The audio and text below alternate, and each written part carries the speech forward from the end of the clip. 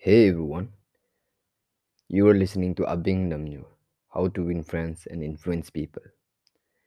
In this podcast, I talk about self-improvement and lot more things related to our career. In this podcast, I'll talk about the cardinal rule of behavior change.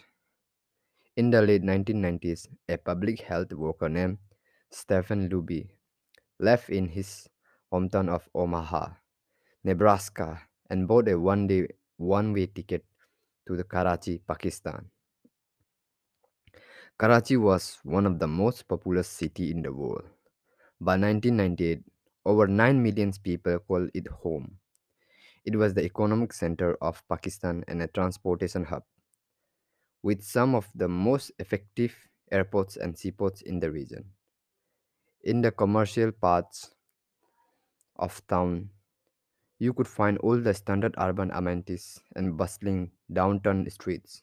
But Karachi was also one of the least livable cities in the world. Over 60% of Karachi's residents live in a squatter settlements and slums.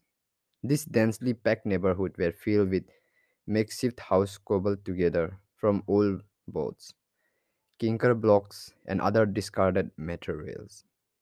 There were no waste removal system, no electricity grid, no clean water, no clean water supply.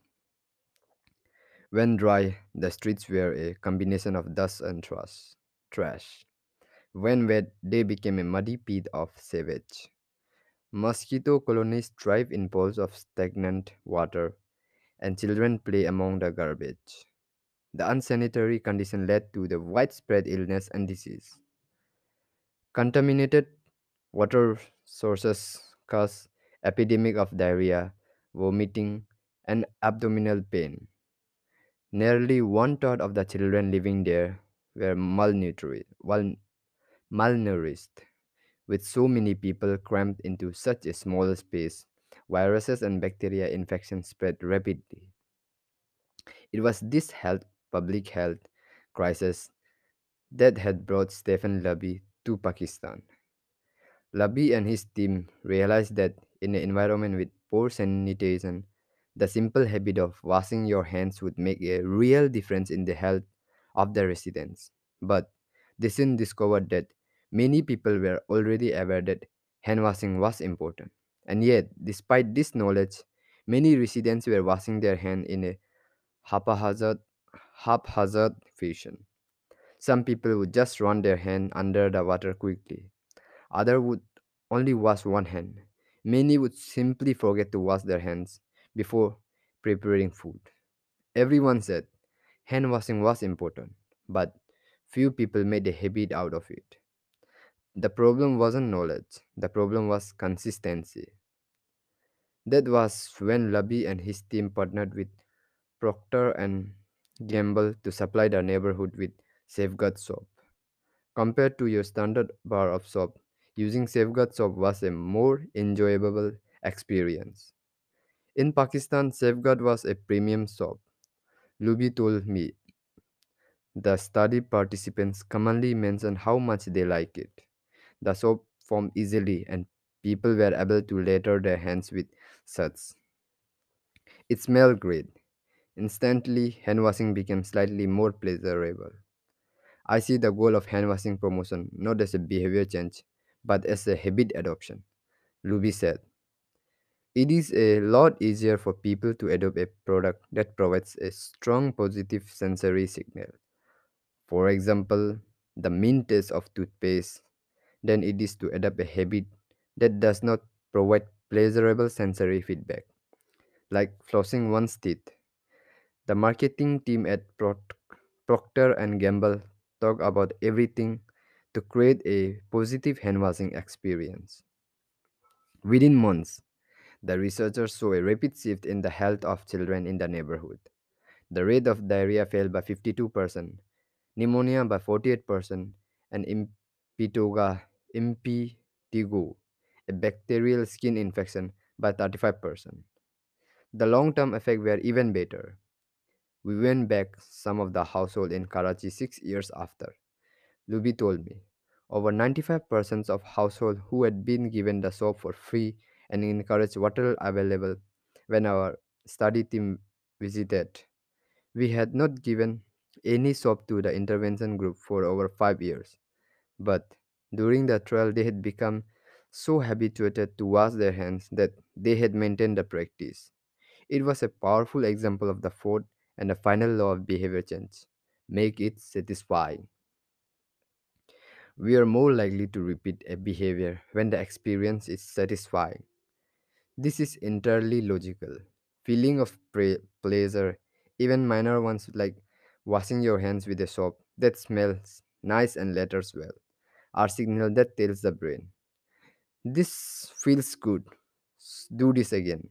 Next time, pleasure teaches your brain that a behavior is worth remembering and repeating. Take the story of chewing gum.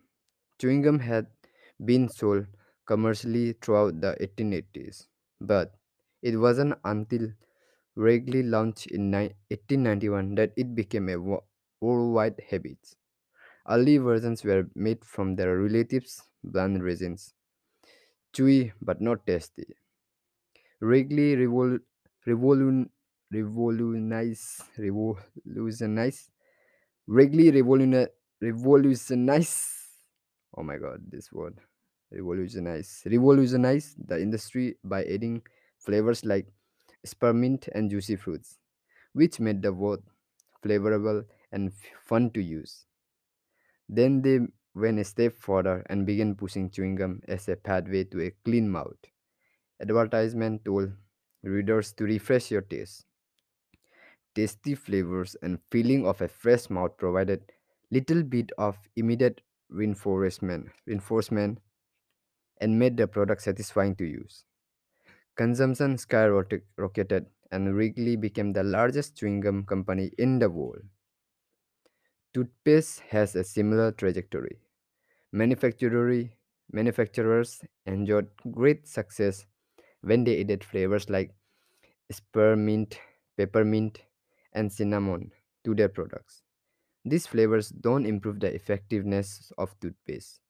They simply create a clean mouth, feel and makes the experience of brushing your teeth more pleasurable. My wife actually stopped using Sensodyne because she didn't like the aftertaste. She switched to a brand with a stronger mint flavor, which proved to be more satisfying. Conversely, if an experience is not satisfying, we have little reason to repeat it. In my research, I came across the story of a woman who had a narcissistic relative who drove her nuts.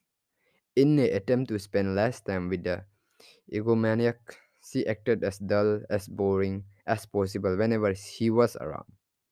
Within a few encounters, he started avoiding her because he found her so uninteresting. Stories like this are evidence to the cardinal rule of behavior change. What is rewarded is repeated. What is punished is avoided. You learn what to do in the future based on how you were rewarded for punished for doing it in the past. Positive emotions cultivate habits. Negative emotions destroy them.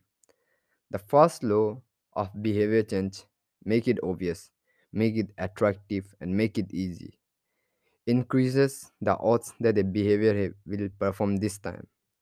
The fourth law of behavior change, make it satisfying, increases the odds that a behavior will be repeated next time. It completes the habit loop. But there is a trick. We are not looking for any type of satisfaction. We are looking for immediate satisfaction. The mismatch between immediate and delay rewards. Imagine you are animal roaming the plains of Africa, a giraffe or an elephant or a lion. On any given day, most of your decisions have an immediate impact. You are always thinking about what to eat or where to sleep or how to avoid a predator. You are constantly focused on the present or the very near future. You live in what scientists call an immediate return environment because your because your actions instantly delivered and clear immediate outcomes.